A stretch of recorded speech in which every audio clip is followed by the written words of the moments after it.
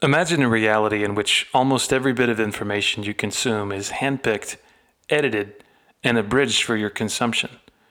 Information is given to you not because it's necessarily true or factual, but because chances are you'll click, watch, read, like, or repost because, well, you already agreed with the headline before you even read the story. Now imagine those who are feeding you this information.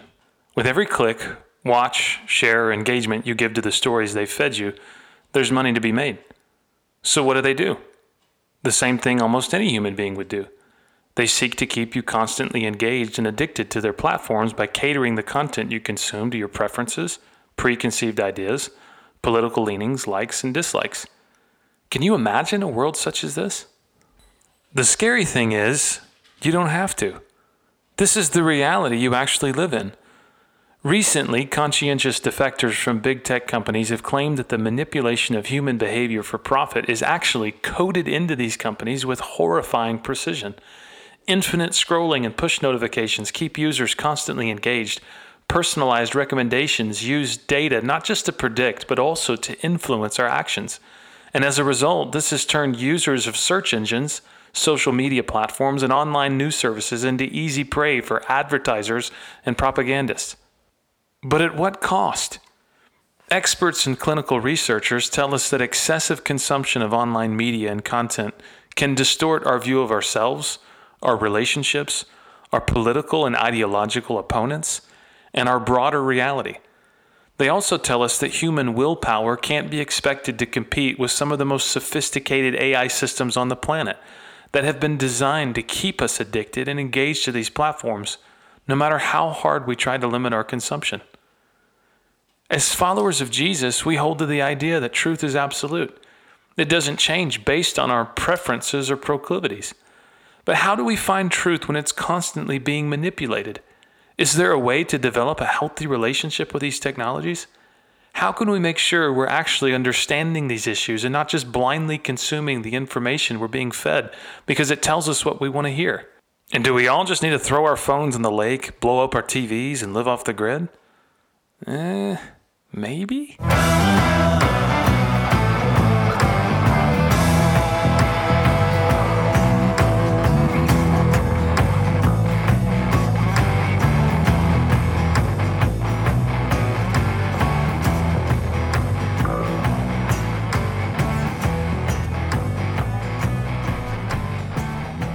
Welcome, everybody, to the Beards and Bible podcast. I'm here with my co-host, Gabe Rutledge. Gabe, how you doing this morning, buddy? I'm doing all right. Got a strong cup of coffee, ready to talk about some social dilemmas in our world. Yes. How strong is your strong cup of coffee? Because I bet my cup of coffee is stronger than yours.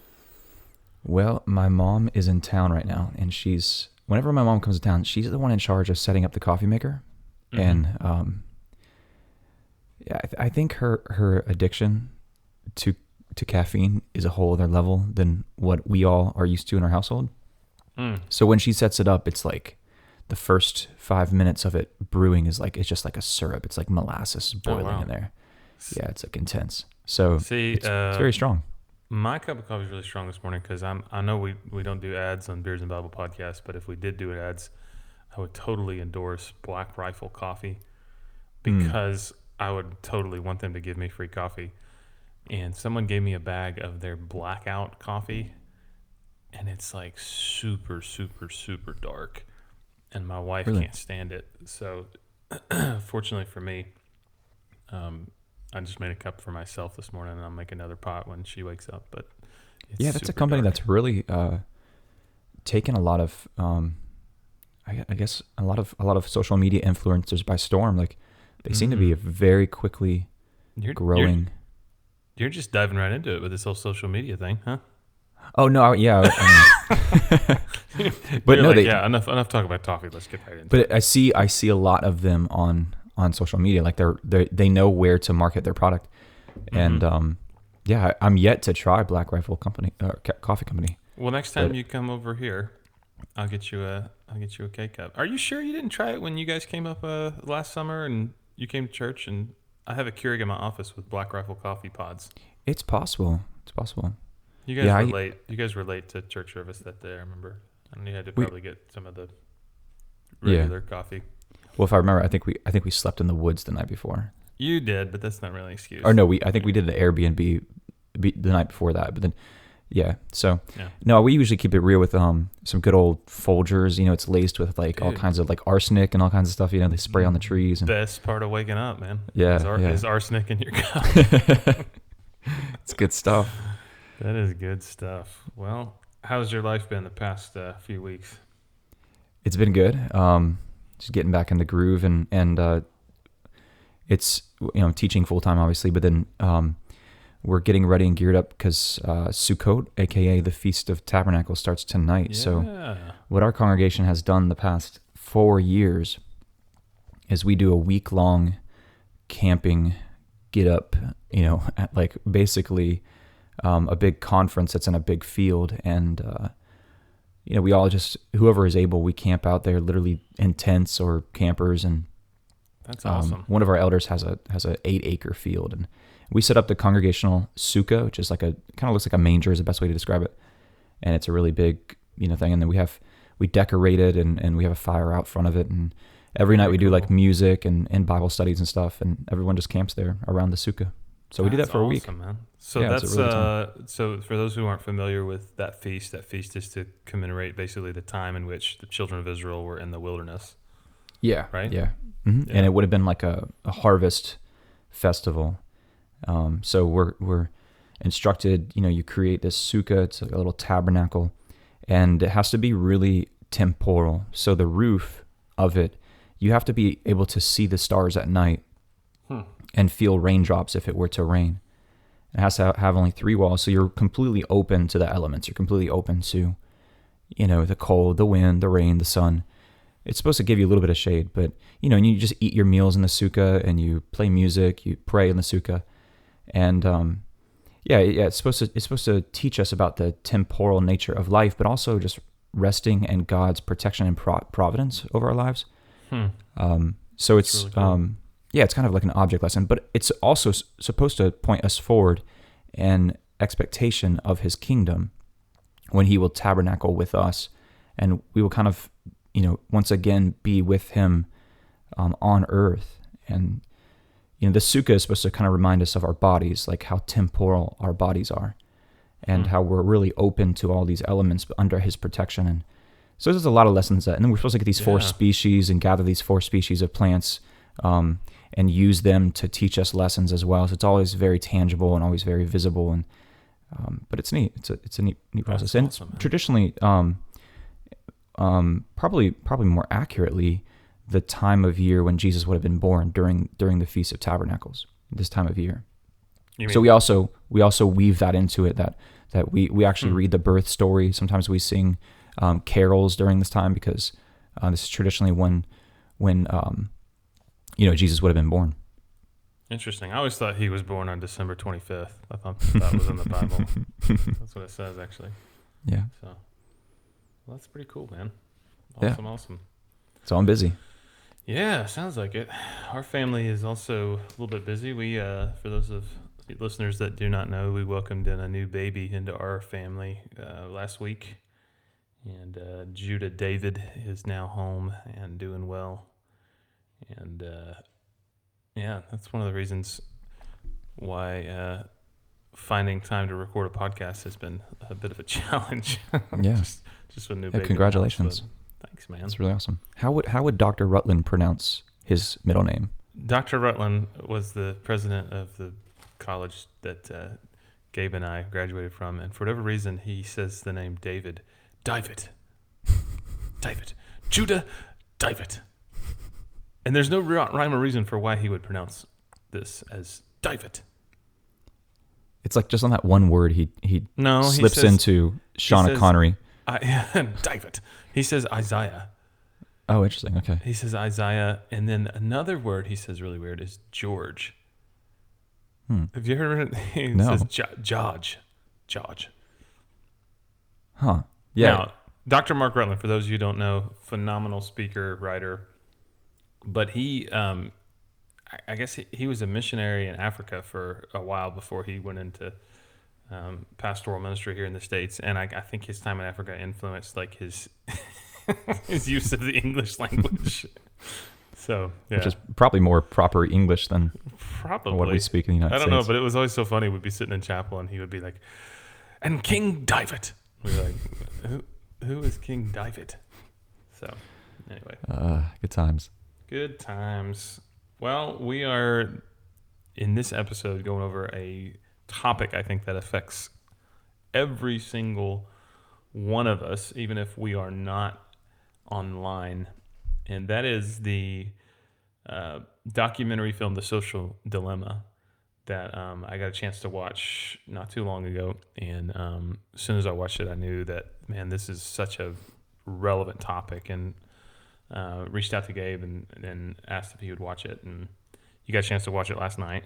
Yeah. And for those of you who don't know, it's an investigative documentary. And basically what the documentary is it interviews people from big tech companies like Facebook, Google, a couple other places. And basically these guys are whistleblowers. So they're basically conscientious defectors. That's the term it uses. And they basically have talked about how big tech companies are providing search engines, networks, instant information, all this stuff that's basically candy that kind of lures us in to take a bite. Mm-hmm. So different things designed within the coding of these things to keep people addicted. And once people are addicted and kind of coming back for more, then that's when that makes people easy prey to fake news, to propaganda, to ads. And it's sobering when you actually see somebody who works for Facebook or used to work for Facebook talk about how they designed Facebook to basically keep you addicted, and everybody knew it. And they didn't care how much time a user spent on Facebook. The whole point of the platform was we want to get people clicking as much as possible. And you sit and watched it, and man, I don't know about you, Gabe, but when I was watching it, man, I just felt kind of yucky. Like I just felt like I was watching, somebody basically admit to how they stole from me. Yeah.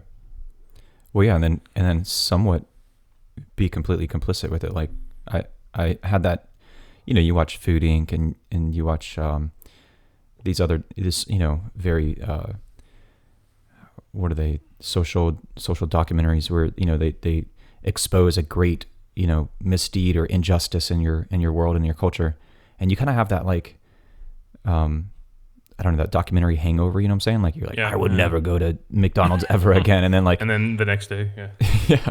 But I think I had that after this, and it was oddly okay with me. I was like, well, and I'm sitting there just 10 minutes ago, at my coffee maker, and what pops up are like Facebook notifications. And I'm like, that's, and I think, and it goes into that, and it's like, it talks about your habits. It learns these algorithms will learn your daily habits and your routines. And when is the best time to push a notification forward? When are you most likely to actually open your phone and look at it? And it knows that, at a certain time, I'm going to sit down with a cup of coffee and I'm going to make every effort to open my Bible. But instead, because it knows that I stopped moving throughout my house, that there's a pretty good chance I have my phone right next to me and I'm drinking coffee or whatever. Was any of that surprising though? I mean, we talked about in episode 8 how social media can be addicting.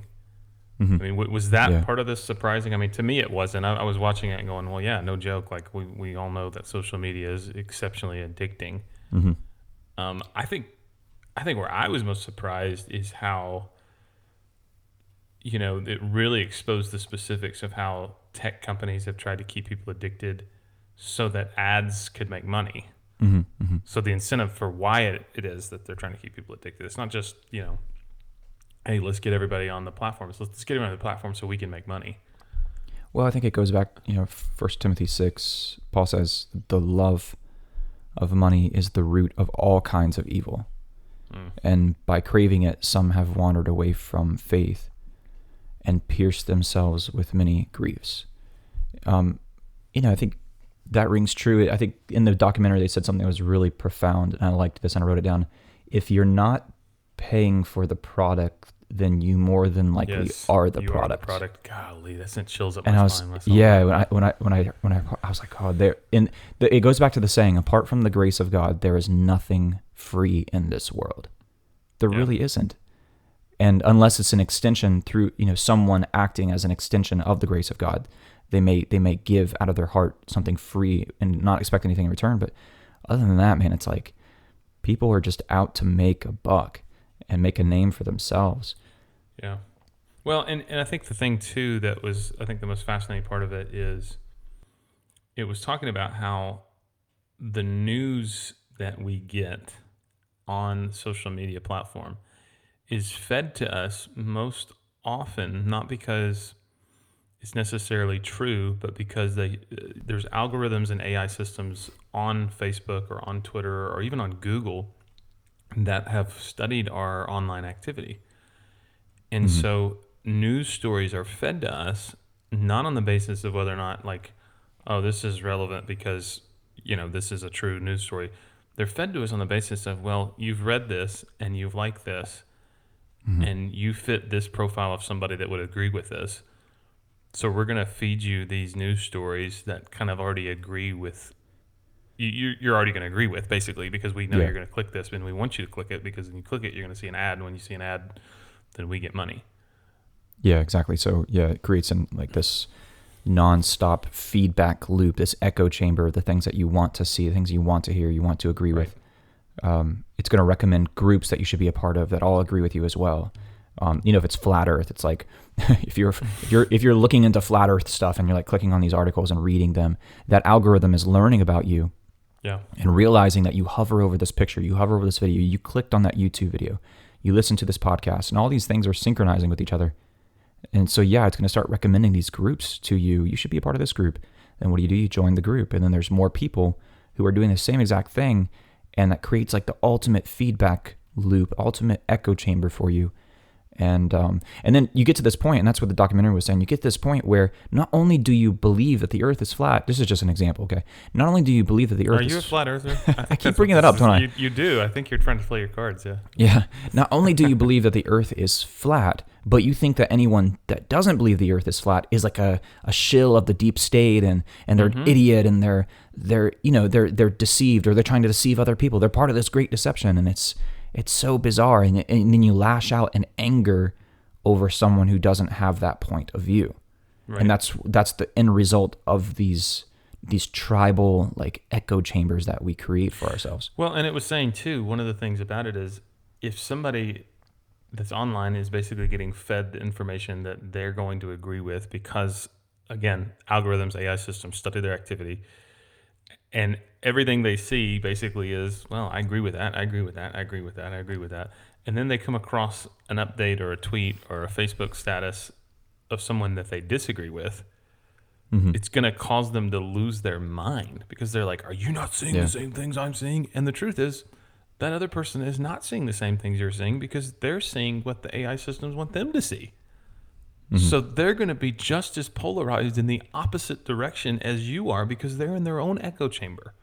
Yeah, and they were talking about that in the documentary, how America is the most polarized it's ever been, maybe since the Civil War. I think they mentioned that, but it showed these graphs, and how we're all drifting apart from one another. And equally polarized, in equal sizes, we are further polarizing. And you'll see posts like this sometimes from people. If you vote for fill in the blank, just delete me as a friend. Yeah. And it's like, wow, we've come to that. That's amazing. Yeah.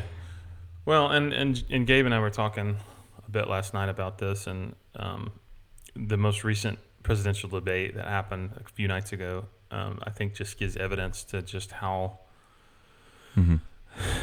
far we've drifted away from the discipline of civil discourse, and the discipline of being able to have truthful, honest conversation with someone that we disagree with. And so I'm not, obviously going to get on here and say which particular participant in that debate I thought lost their cool more than the other one. But I think anybody that watched it, it's pretty obvious that, you have two dudes shouting at each other for 90 minutes. And the real losers, I think, of the debate were the American people. Yeah, absolutely. Yeah, I think that debate, and I watched it just on the edge of the couch, just thinking the whole time, man, I don't smoke, but I really need a cigarette right now. But it just epitomized the state of our nation politically, and socially. It just that we are just shouting each other down and not having meaningful, productive conversations. That we're not letting people finish their sentences digitally speaking or socially speaking. Absolutely, we don't have to. Those socially speaking. Yeah, you're right. You're right. It's long gone are the days where you would sit out front of a general store or a convenience store. And it's like these old timers sit there and they have these intense debates. You go to your country restaurant early in the morning and you see these old guys sitting there and they may raise their voices and stuff. But they come back the next morning, and they have this dialogue, and it's like they continue, and they have this mutual respect for each other because maybe they went to high school together or whatever. But that restaurant I'm talking about. Here in Cannon County, it's Parsley's. Yeah, yeah, it's a gas station, but they also have a hot grill that is the best biscuits you could ever possibly imagine. But honestly, I think, like you were saying, I mean, that's a discipline that's even in those old country stores now. I mean, I'm just even thinking of Parsley's, you saying that, like, that's turned into its own echo chamber because all those guys are from the same area, it's from the same demographic, and so they're all being fed the same news as well. Yeah, that's true. And so I don't even think that you don't really even have to be on social media for this phenomena to happen. You just have to have one particular news network that you enjoy watching. Mm-hmm. Yeah, absolutely. So before we hopped on this morning, the big news story, if you've not heard it yet, is that President Trump has tested positive for COVID-19. And so, wait. You mean Kenneth Copeland did not successfully blow COVID away? He didn't. I hoped he would. Surely it would have kicked in by now. Blow the breath of God. No, he didn't successfully blow it away, although I hoped he would. So, but the fascinating thing and the frustrating thing about this is, so the story breaks. I tell Gabe this morning when we log on, Gabe pulls up his news and CNN reports that this is, what was the phrase? The worst health crisis in any sitting president in U.S. history? Yes, yeah. And then he pulls up Fox News, and Fox News says President and First Lady are doing fine. Yeah, it's one of you is wrong. Well, yeah, it's like we look at this and we go, okay, so where's the truth? I mean, it's got to be somewhere in between that. I mean, it can't be that they're just doing completely fine. I mean, obviously, if you got COVID-19, you know, hopefully you don't have any symptoms. Hopefully your cases are mild, but you still have a virus. Mm-hmm. And then to say this is the worst health crisis for any sitting U.S. president in all of American history, okay. So President Reagan had an assassination attempt, and he had to go into emergency surgery to remove a bullet that barely missed his lung. You don't think that was the worst health crisis for any sitting U.S. president? I mean, seriously? So it seems like you didn't have to be on social media to see this. We get in these echo chambers with the news sources that we consume, and the reason that these news sources feed us the information and the way in which they feed us the information is they know that we're going to agree with them. And that's what we want to hear. Yeah, yeah. Here's one. President Theodore Roosevelt once delivered an 84-minute speech after getting shot in the chest. Teddy Roosevelt was shot while campaigning for a third presidential term with the Progressive Party. The assassination's bullet was slowed by the folded-up speech and glasses case in his breast pocket. But he was determined to deliver the speech with the bullet in his chest anyways. So he still kept going. That's a man right there. I just, like, long gone are the days when somebody gets shot and they're just like, I shall continue the speech. He's like, was that a mosquito? One mere bullet shall not stop me from delivering the speech to the American people. Yeah. 84 minutes, though. I mean, like, even 10 minutes, you're still, like, punk rock. You know what I'm saying? But 84 minutes, the dude went on. He was just like... Do you think he was, like, bleeding profusely and everybody on the front row was just, like, like passing out, you know, like vomiting in the corner, and he's just keeping going and there's just blood spewing from his... Yeah. Ugh. I don't know. Well, it all goes back, and this the essence of all of the evil behind this, I feel like, is that the social media platforms is talking about in this documentary are all geared towards and engineered towards robbing us of our most precious commodity that we've ever been given and we can possibly give back, and that is our time. And these things, they talk at the beginning about this, how they are designed for one sole purpose: to keep you engaged and to keep you going with this motion with your thumb and thumbing up, and that's their whole. How do we keep them doing that?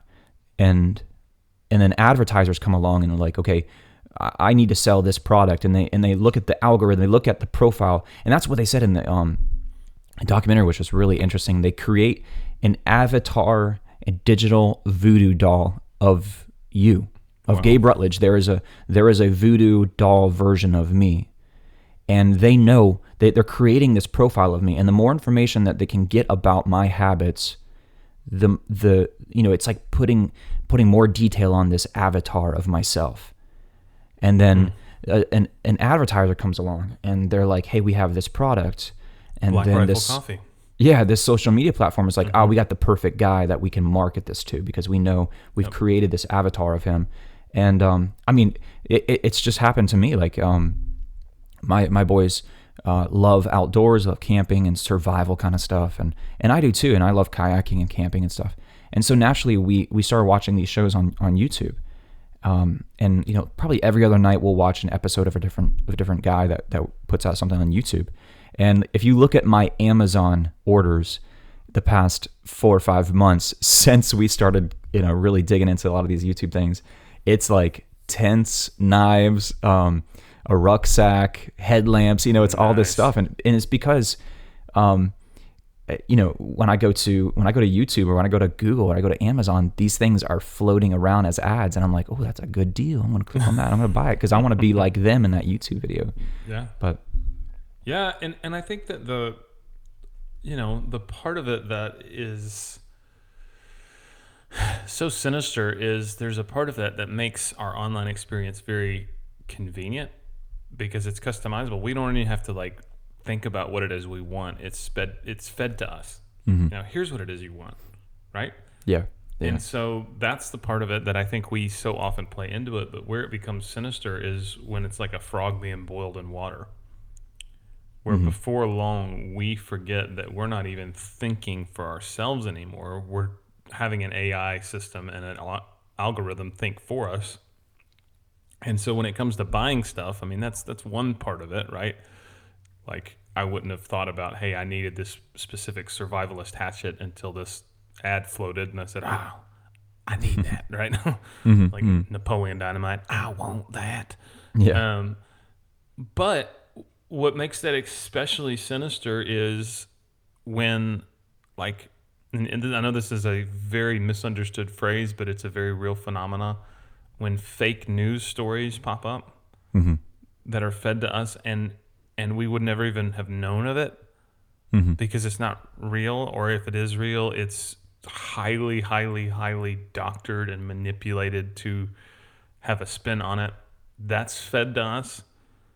And so it almost is taking up real estate in our mind that is completely unnecessary. Yeah. And so what happens is we get outraged and we get basically misled and manipulated into thinking a certain way that we would not have thought had it not been for this AI system influencing us to think a certain way. And that to me is terrifying. Yeah. And I think once it's out there, let's say an event is spun a certain way and it's clipped down to where you only see a certain aspect of it, and then it's put out on social media, there's no retracting that. There's no, I mean, you may get 10% of those people to oh, wow, okay, yeah, I believed it the wrong way. But I mean, you can start a whole movement, a whole war with just one piece of bad information that you want to use to manipulate people. And Absolutely. You just put it out there and you're like, it's like wildfire and people bite it. And just, that's the really scary part to me, is that it's like a tinderbox But I was thinking about it last night. I was like thinking about advertising, and the whole point they're talking in this documentary is advertising. And so now these algorithms create a mode of advertising that is like, kind of like a hellfire missile. It's so pinpoint exact, and it's the dream of any advertiser, the dream of any business to be able to take a product and market it to the exact right person, and to they're already glued to a device, and so then you promote this product. And but I was thinking last night about the evolution of advertising. And if you look at the earliest forms of advertising, it may have just been in ancient times a person standing out front of their shop or their marketplace screaming, here I have this, and they may have some samples or something like that. And then it evolved down to like a sign, maybe on the side of a road, and then an ad, maybe like in a publication or a newspaper. And so it's very broad. It's very unexact, right? It's just putting it out there for everybody to see.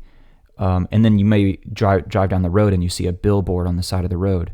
It's just like mass amounts of people driving by and looking at this. And I don't want to go to Ron John Surf Shop, but it's there, and but there are people who are driving down that road that do. So it's still very unexact. And then you got a TV commercial, and now we can change channels. So I may be watching Grit, and I see, and I'm 70 years old, and I'm going to see a commercial about hearing aids. So it's a little bit more exact, right? And you can actually begin to change the channels and see, based on the time of day, ads that are catered to people who would more likely be watching at those times of day.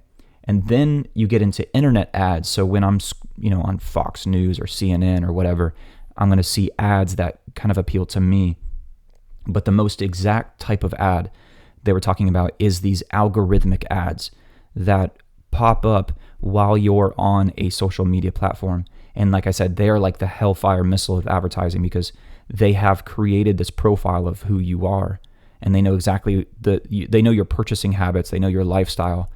And these advertisers come along and say, oh, Gabe Rutledge, he's more than likely going to buy that hatchet, so let's pop that ad in there. And then Facebook says, okay, I know who would, more than likely buy this product, so let's just pump these things out to these particular profiles, these particular avatars. And that's terrifying in a way. But yeah, like you said, it's ultimately, they said in the moral dilemma of it all is it okay that these are influencing our behaviors? Yeah, and I think that one of the things that the documentary pinpoints is the people that really got into the machine of how these things are built and how these things are marketed. When they got deep enough into this, they realized this is unethical, right? And so that makes it like, as we're watching, we're like, okay, so if we really knew what they knew, would we get off all of our social media? Right? I mean, would we even go off the grid if we knew what they knew? And here's the part that I thought was fascinating. You remember the part where it said that, you know how your Google auto-populates? What they were saying about Google is, you type in, you go to google.com and you type in climate change is, and then it'll auto-populate a recommended search for you. Like Google change is, depending on where you're at in the country, a hoax, or climate change is, destroying the globe or something like that. And right. So that to me, because it's kind of scary, because we think of Google as just kind of this amoral just entity that you're going to get just an objective, search result. I mean, I don't think, I'm not naive enough to think that, but a lot of people do. And they go under the guise of like, you type in a question to Google, and it's just going to give you, just the straight up answer. And there's no manipulation of that information whatsoever. But clearly there is, according to these people in the documentary who used to work for Google. And that to me is kind of frightening. Well, and it's so crazy how, I mean, even that issue of climate change, you bring that up, and how you feel about climate change has everything to do with your politics. Which, I mean, if we stop and thought about that for just a second, right? Like, just put your political lens aside for a second, and just think about, what if the environment that we're living in, I'm not saying it is, what if this climate that we're living in is actually changing, and we had something to do with it, right? Yeah.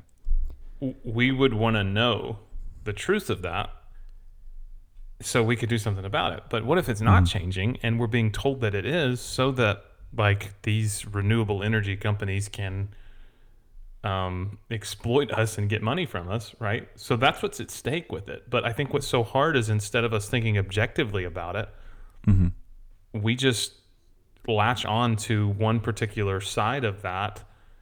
You know, either it's a complete hoax, it doesn't exist, there's nothing to be said about the world changing at all, or, oh my gosh, like, it's a hot day today, here's why.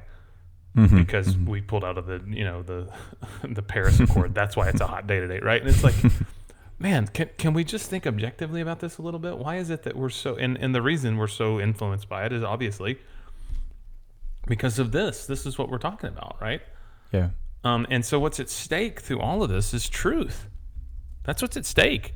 And that's the thing that, you know, our society for a long time has played fast and loose with the idea of truth, and truth being absolute versus truth being relative.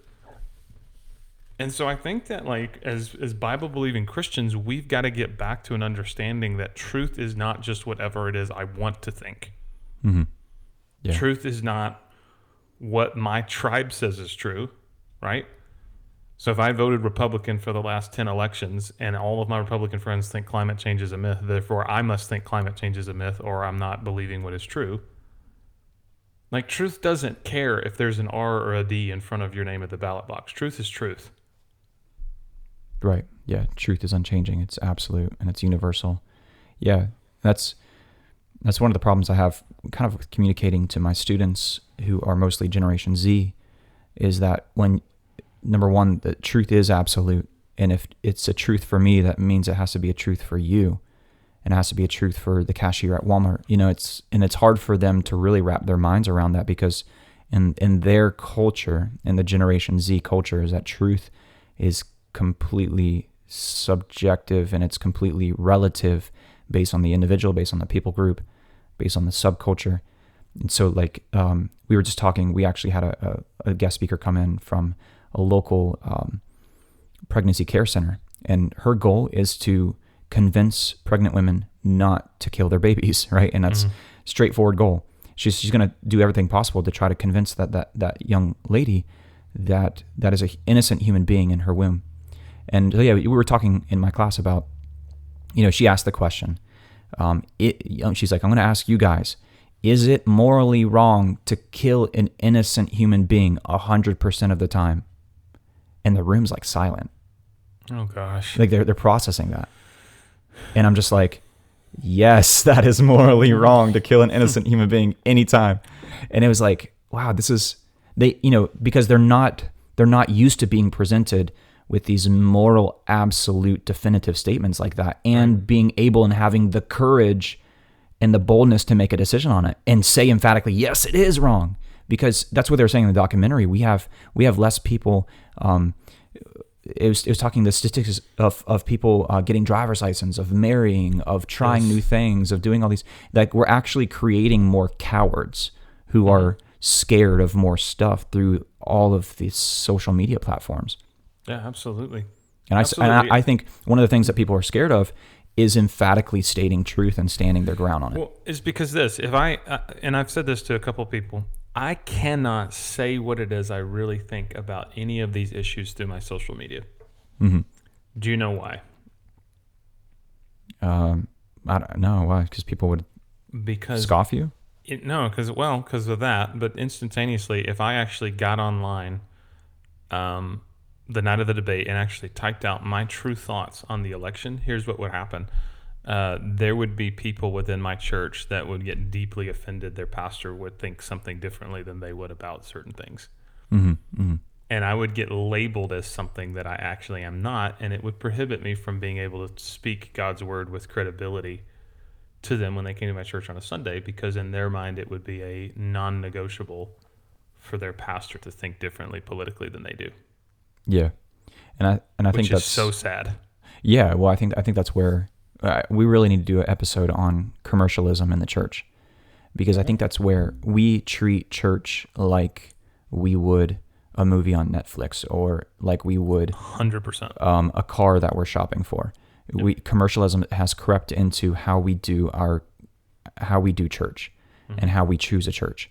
And yeah, I think we long lost are the days when we look at a pastor, an elder, as spiritual authority, and where they can speak correction, and you stick around, right? Because that's all you got. Well, now it's very much like I felt, man, when we first came back in June, started having services in person, I simply made the statement, our first service back, I said, guys, we need to be really, really careful, because just because what you've experienced through this crazy time with COVID and with everything going on with BLM and everything else, like, just because it's what you experienced, that doesn't mean that's what everybody else has experienced.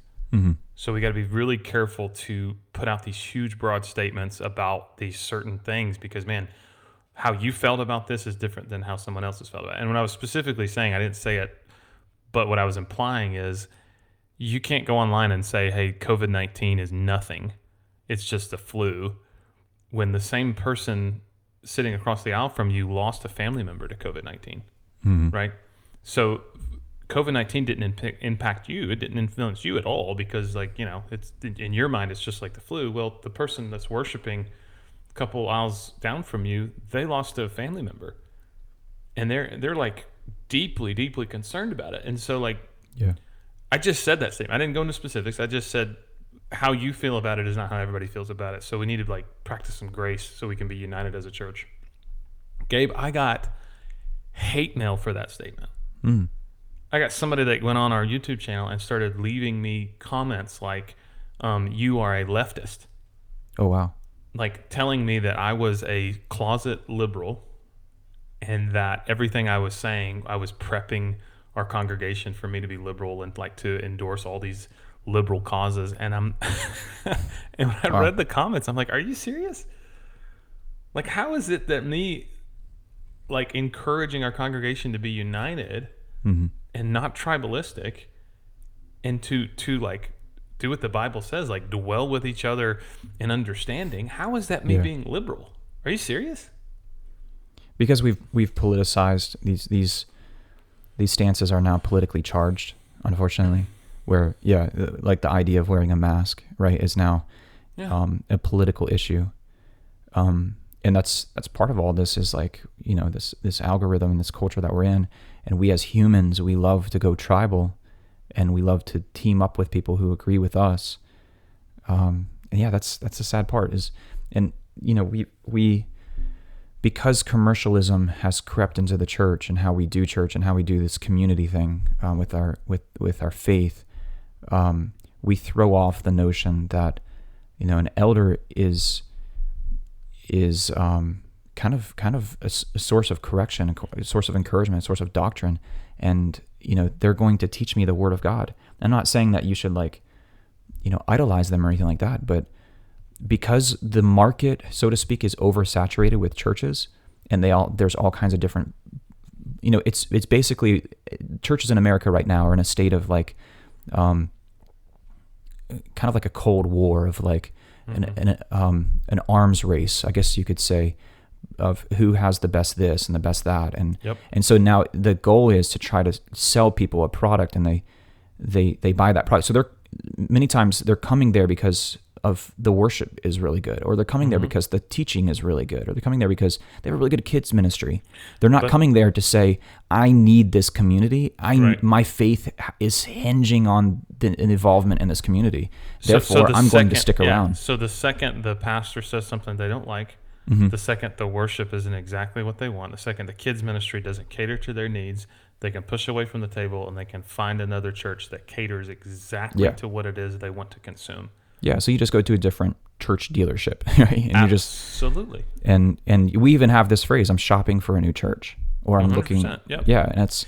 And here's the sad part is, then what ends up happening is you get echo chambers within the Christian community of pastors that come together and throw out red meat with sermons that aren't really convicting the people in the room to live a life of holiness and discipline, following the way of Jesus, but rather pointing out these huge societal evils that everybody that's a Christian agrees with, right? Yeah. And basically like preaching to the people that aren't in the room, and everybody that's in the room is like, yeah, it's all those people out there.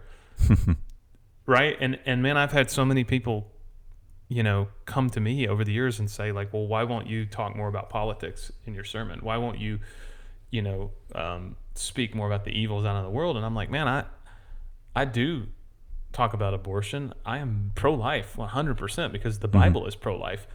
But I said, like, listen, the evil that we need to be dealing with is not primarily the evil on Capitol Hill. The evil that we need to be dealing with is the evil inside of us. Mm-hmm. Yeah. And it becomes so much easier for us to simply sit in a pew and listen to a pastor rant and rave about all the bad people out there and give them a thumbs up and amen him, instead of us coming to church with our Bibles open, saying, I want to look into the Word of God and the law of God and let it shape me and form me and prune me and cut me so I can become more like Christ. Mm-hmm. Yeah. And I think so much of how we understand church has been influenced by how we understand reality, which has been influenced by things like social media and things like news media in general, just telling us what it is we want to hear. Yeah. And like I said, I think it's John 10, the thief comes only to steal, kill, and destroy. But I have come that they may have life and have it more abundantly. And I want to go back to the concept of time, because I always say this is our most valuable commodity that's been given to us, above money, above our children, above our marriage.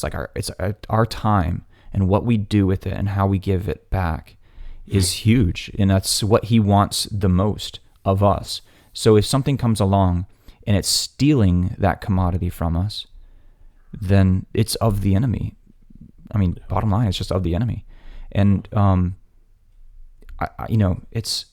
I often encounter men, especially. I think men are more susceptible to this than women are, but they get really engaged in unraveling the deep mysteries of fill in the blank. Right. Of QAnon.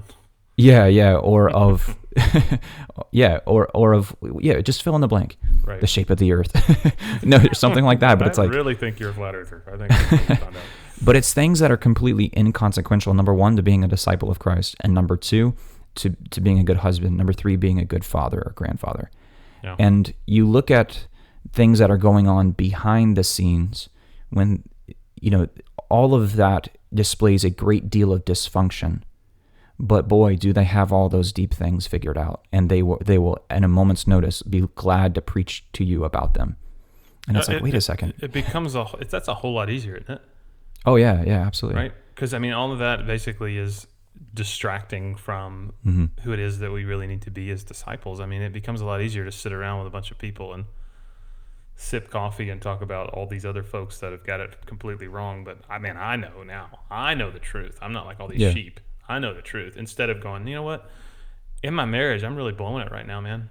I don't know what it is, but I have not been able to really love my wife and care for my wife right now. I need some prayer.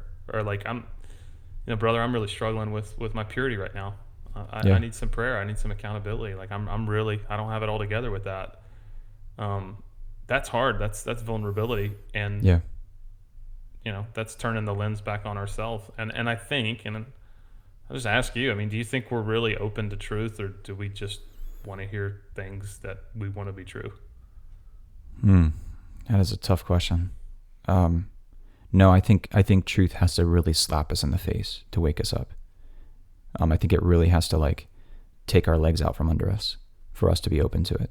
I think we have to get to a point where we are, we have to really look at our true self in the mirror and say, wow, I've been fooling myself. And that's some hard moments. Yeah. I don't think we are naturally just completely open to hard truth.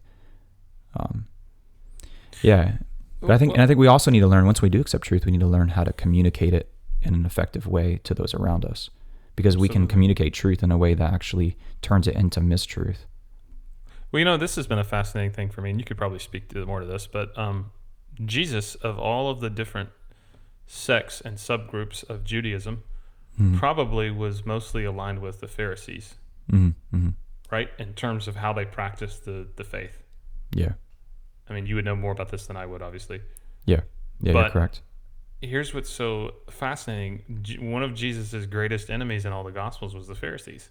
And the ones that he rebuked the most. It was the Pharisees, right? Yeah. So it wasn't that the Pharisees weren't right. It's that the way that they lived out that truth and communicated that truth and what they focused more on being right than what those truths were meant to do. And those truths were meant to be used as ways to worship and connect with God and love the people around them. Yeah. And so there's a way in which we can be right in terms of we're believing the right kind of things. We're completely factual and we're completely biblical.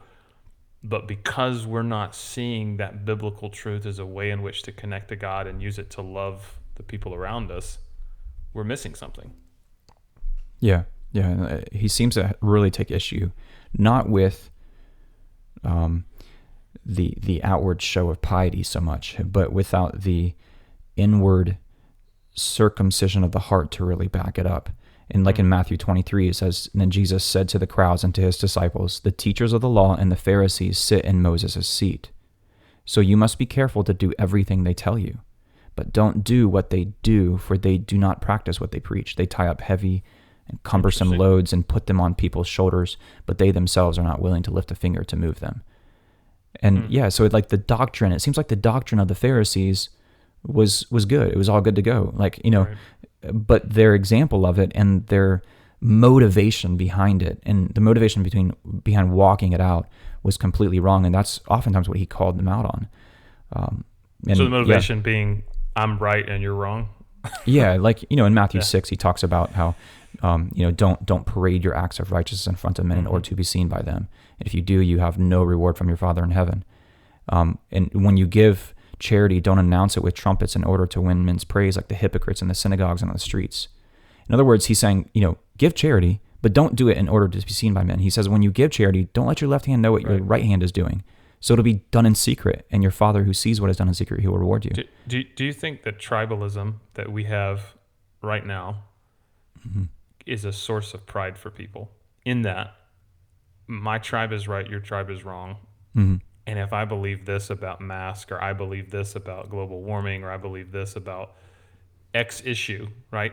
I'm on the right side of history and you're not. Yeah, I think it's capitalizing on our tendency to be prideful organisms, but also it's capitalizing on this drug that emits in our brains, a natural drug called dopamine. So when we're in a Facebook debate with someone and we keep getting those notifications, we keep reading those, we get this amphetamine surge, right? And then when we prove them wrong, or someone likes our comments more than their comments in this thread, it releases dopamine, the same drug that's released, it's like the pleasure drug, right? It's a highly addictive drug, and it's supposed to be there. It's a good drug, but not the levels that you would get, while watching pornography or interacting with someone or getting likes on social media. So yeah, these algorithms know about dopamine. And that's the scary part, is that they are capitalizing on this pleasure drug that God has put in our brains. And that's terrifying to me. Yeah, it is, man. It's sad too. It's sad to think about what that's done to our ability to interact with people who think differently than we do on certain things. Yeah. And it's created, what the documentary said, the most polarized American society that we've had since the Civil War. Yeah. I was thinking last night, what if there was a social media platform that came along that there was a disclaimer: if you ever start this account, you can never delete it. How many people would jump on it? It's the best, the baddest, the most engaging social media platform. It has all these bells and whistles that it outdoes. How many people would jump on it if you can never delete it? You can never get off it. Yeah. So you can be on this, but it's going to cost you your soul. Yeah. Like it's going to follow you around everywhere you go, and the rest of your life you have this social. And I'm thinking that a lot of people would probably jump on it because we're so, you know, I don't know. We just don't think about a year from now, let alone 10 years from now, what decisions we make right now, how they impact our lives. Yeah. Well, hey, let's talk about truth for a little bit. Let's land the plane, talk about truth, and talk about freedom. So what we said is truth is not just whatever it is I agree with, right? It's not what the majority of my tribe says it's true. It's not what works for me or what's the most understandable. Truth is that which corresponds to reality. Mm-hmm. So that which is actual, that which is real, regardless of how whatever news network I tend to like agrees with and what it says about it. Truth is that which matches its object. In other words, truth is what is personable and applicable. And truth is that which speaks to what is obvious. It doesn't veil it. It doesn't keep it manipulated. It doesn't change based on my perspective. And I think when we encounter truth, real truth, which Jesus talks about how when we know the truth, it will set us free. We really are at a crossroads when we encounter something that we see as actual truth. We can either redesign it, and I think that that's something we see a lot of people do, redesigning God's truth, right? God's truth that speaks to things that maybe we don't like. So human sexuality. We have a whole generation that has redesigned God's truth about human sexuality and said that there are portions of Scripture that just are completely, well, it says this, but that's not what it means, right? So we've redesigned it. The truth that those who don't know Christ will be judged for their sin and be separated from God for all eternity. Whole groups of people who've redesigned that and said, well, the Bible says that, but that's not what that means, right? And so, like, that's something I think we do all the time. We try to redesign it. We try to make it palatable. We try to say, well, I know this is this, but that's not that, right? Mm-hmm. How do you see that happening? I mean, obviously we do this with the truth of God, but we do this with a lot of things that we may not be comfortable with. Yeah. I think my first reaction is just to ignore it, and not broach the subject or just not even look into it because I'm scared of the outcome of it. So just to silence it? Yeah. So I would just do that too. I would just turn it off. Yeah. So if something makes me feel uncomfortable, I just kind of avoid it, and not really dig into it, because the fear of the unknown is a powerful force. Is there a fear, I think, as humans that we'll be wrong? Oh, absolutely. Yeah. That we'll have to change something about our habits. Yeah. Yeah. So we could redesign it. I think that's one of the things we do with truth when we don't like it, or we silence it, which Thomas Jefferson gives us a very interesting example of this. So Thomas Jefferson had his own version of the Bible. He edited his Bible to make it more uncomplicated. Mm-hmm. And by that, he removed virtually all of the miraculous events that were recorded in the gospel. And so in his Bible, and you can actually see it at Monticello, he literally took scissors to it. And so all of the accounts of Jesus' miracles, the deity of Christ, the story of Jesus' resurrection, they're completely absent. And I think that's pretty telling of the nature of humanity. Yeah. If there's things about our world, if there's things about God, if there's things about just reality we don't like, sometimes we just stick our heads in the sand. We're just not gonna go there, right? I don't want to hear that, because that's gonna make me have to change who I am. And then another thing we do when we encounter truth is we dispute it. We can basically just go toe to toe with it and say, no, that's not true, even though reality says it is true. And a lot of times what we do is we dispute what is obvious and what is true simply because we don't like the fact that it is true. And I think we're seeing this in the age of COVID-19 and pandemics and things like that. There's a lot of people that are going toe to toe with what is being peddled to us as true, And again, like we said, it's hard to know what's true right now, but I always question, like, okay, so why are we disputing this truth? Are we disputing this truth because we don't want it to be true? Or are we disputing this truth because we're genuinely doubting if it is true? Yeah. So what's at stake for us as individuals when we play fast and loose with this idea of truth?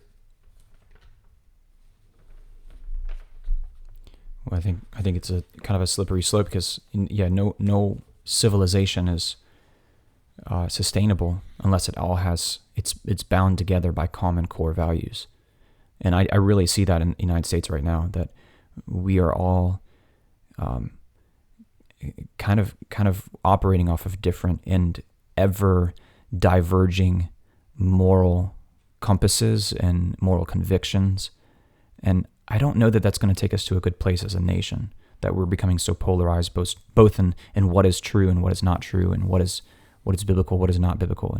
And without that foundation of moral principles and common moral values, I don't think a civilization is by any stretch sustainable whatsoever. Yeah.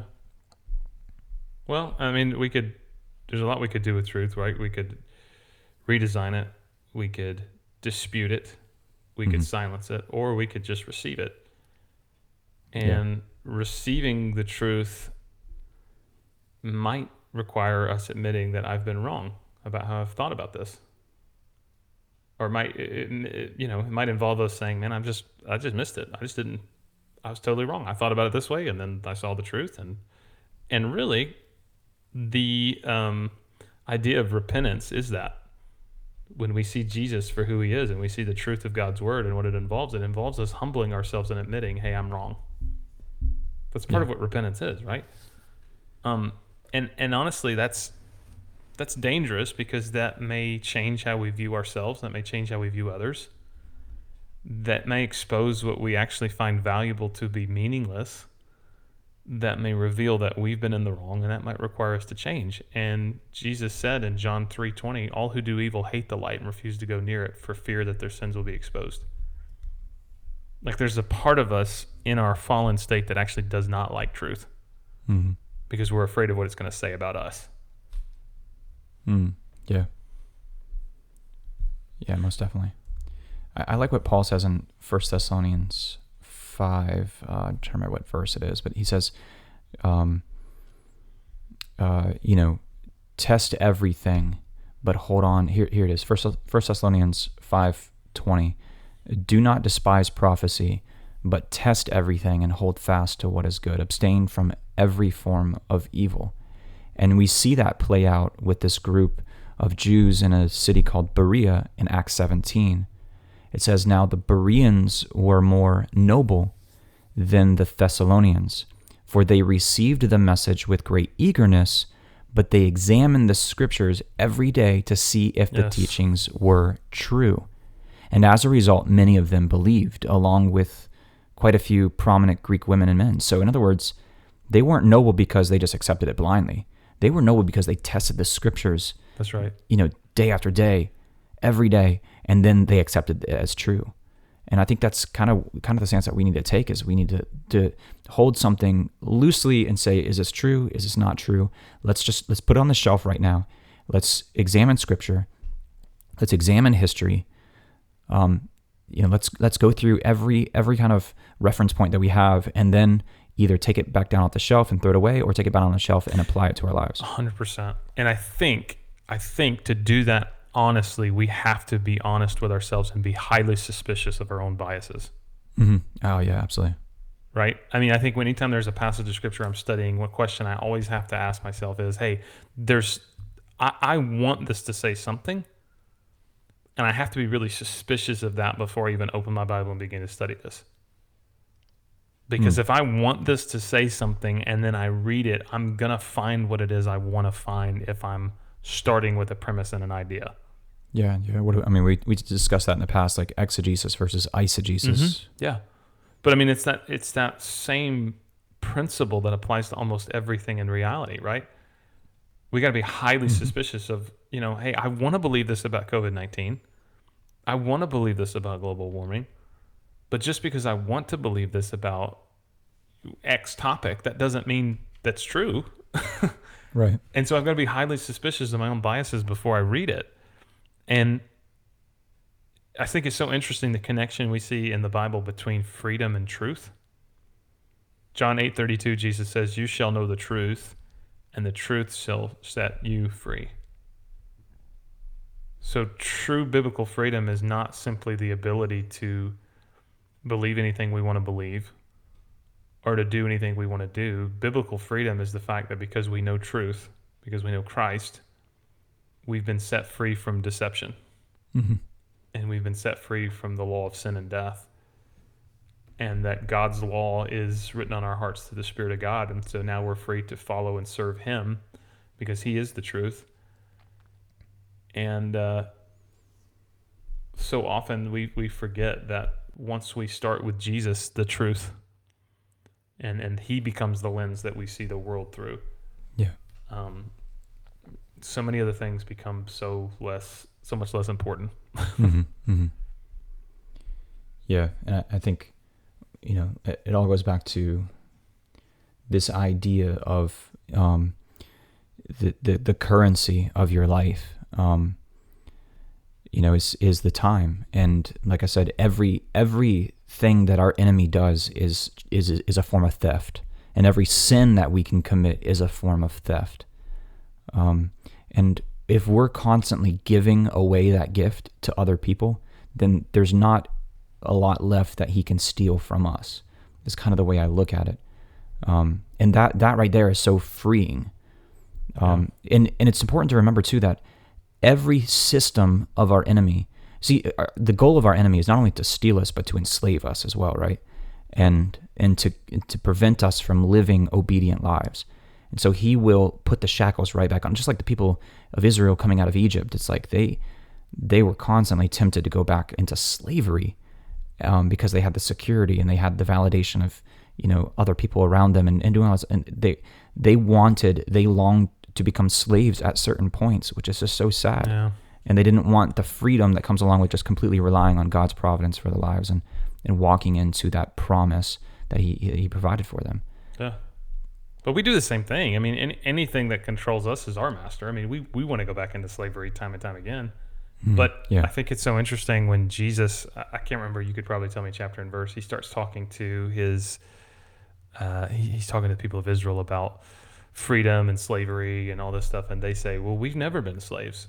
We've always been free. And it's like, are you serious? Do you know the history of the people of Israel? You guys are living under Roman occupation right now.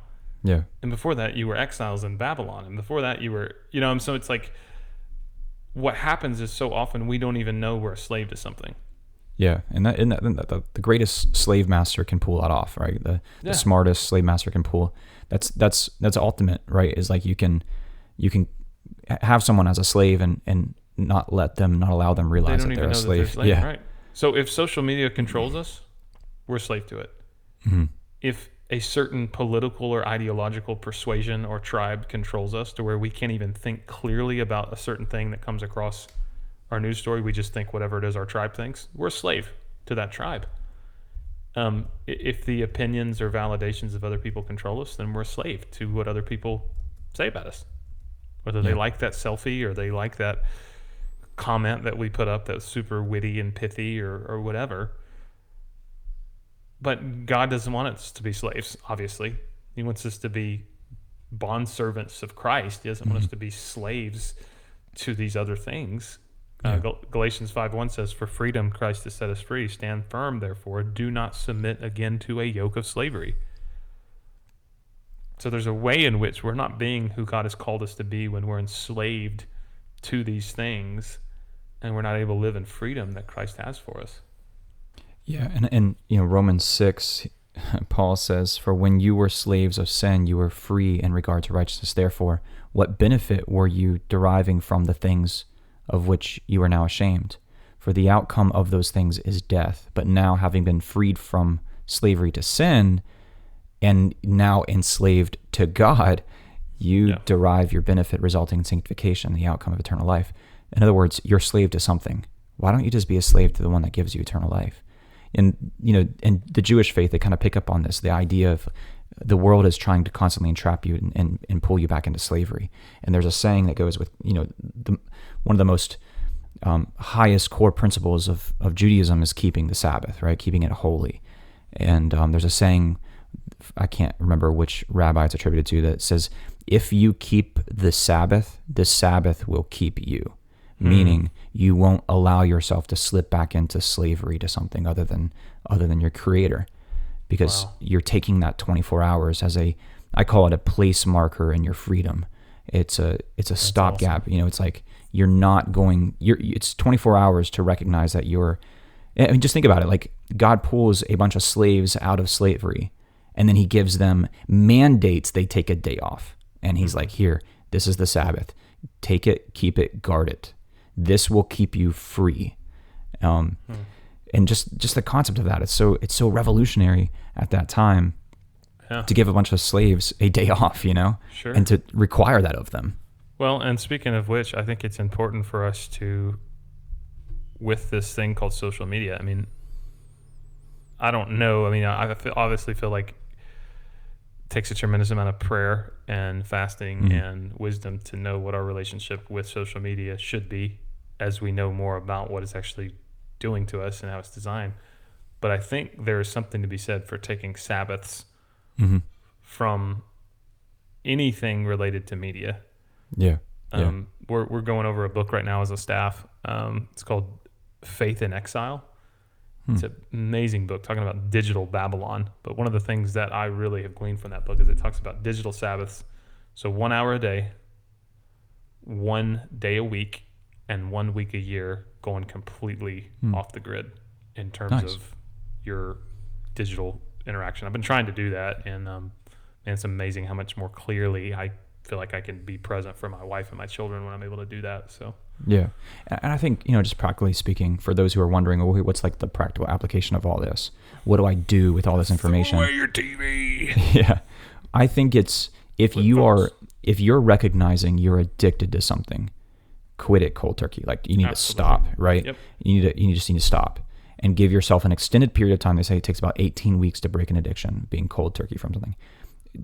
Go downgrade to a flip phone, do whatever you got to do. Turn the internet off of your home. If it's a pornography addiction, move the laptop out into the living room with your desk and everything. Do some drastic things to produce some drastic results. But for those who are just, maybe you're not addicted to it, but you're realizing that maybe you're mismanaging your time a little bit, then what I say is all things in moderation. Set some clear boundaries for yourself and leave your phone down in the kitchen every night on the charger. At 8 o'clock at night, we're leaving our phones on the charger and we're going up to bed, or whatever. Not having those things at the dining room table, and setting these clear, articulated boundaries for you and your family. And so, in other words, I'm not saying go to the extreme.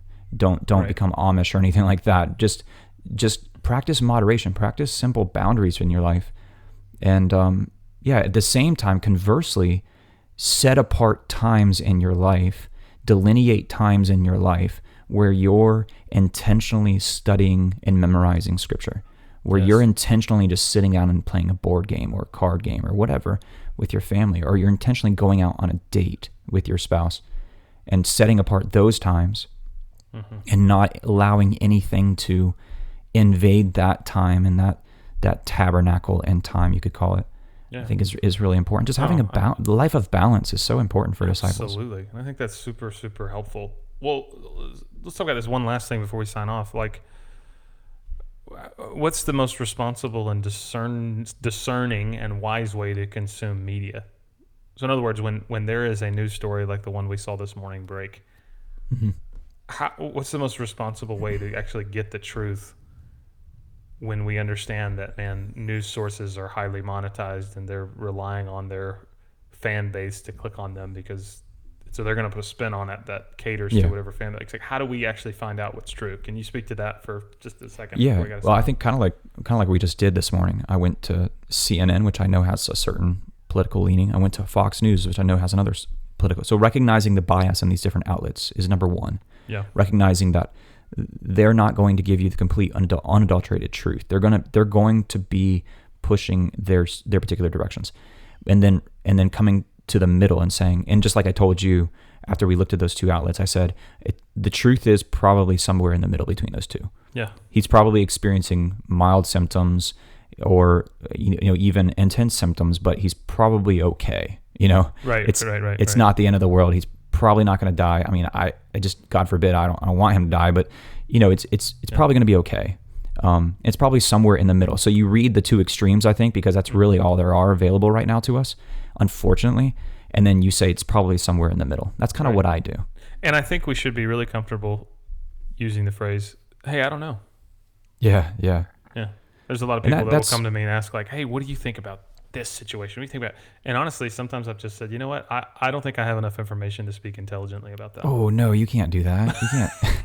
That's a really good line. I don't have enough information to form an accurate opinion on that topic. Yeah, and that's okay. Yeah, and period. You leave it at that. Yeah, man. Well, I think we've solved every issue related to social media. I think because of us and this podcast, never again shall people have any news fed to them that is inaccurate. We fixed fake news. And I want to encourage people to watch The Social Dilemma online. You can buy the DVD, I think, and it's online. You can stream it from different sources, but it is it's powerful. And I am going to set up a public showing at our congregation for it soon, for parents to watch, because it's powerful. It's coming from a secular standpoint, so there's a lot of Darwinian evolution, and the brain is evolving over millions of years, so you got to kind of chew up the meat and spit out the bones on that kind of stuff. But still, the information is very profitable, and I'll be setting up a public showing for it. Absolutely, really, really good stuff. So, well, Gabe, appreciate it, man. Yeah. Thank you for your wisdom. 12th episode? This is our 14th episode. 14th, wow. I know, man. Crazy. Wow.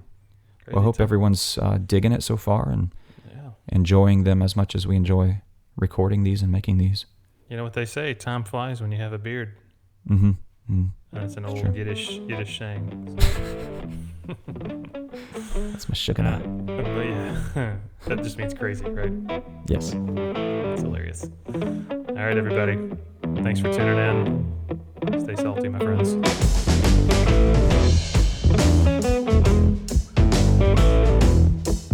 Well, thanks for listening. That's our show. If you like what you've heard, make sure to give us a share, leave us a review, or send us an email at beardsandbiblepodcast@gmail.com.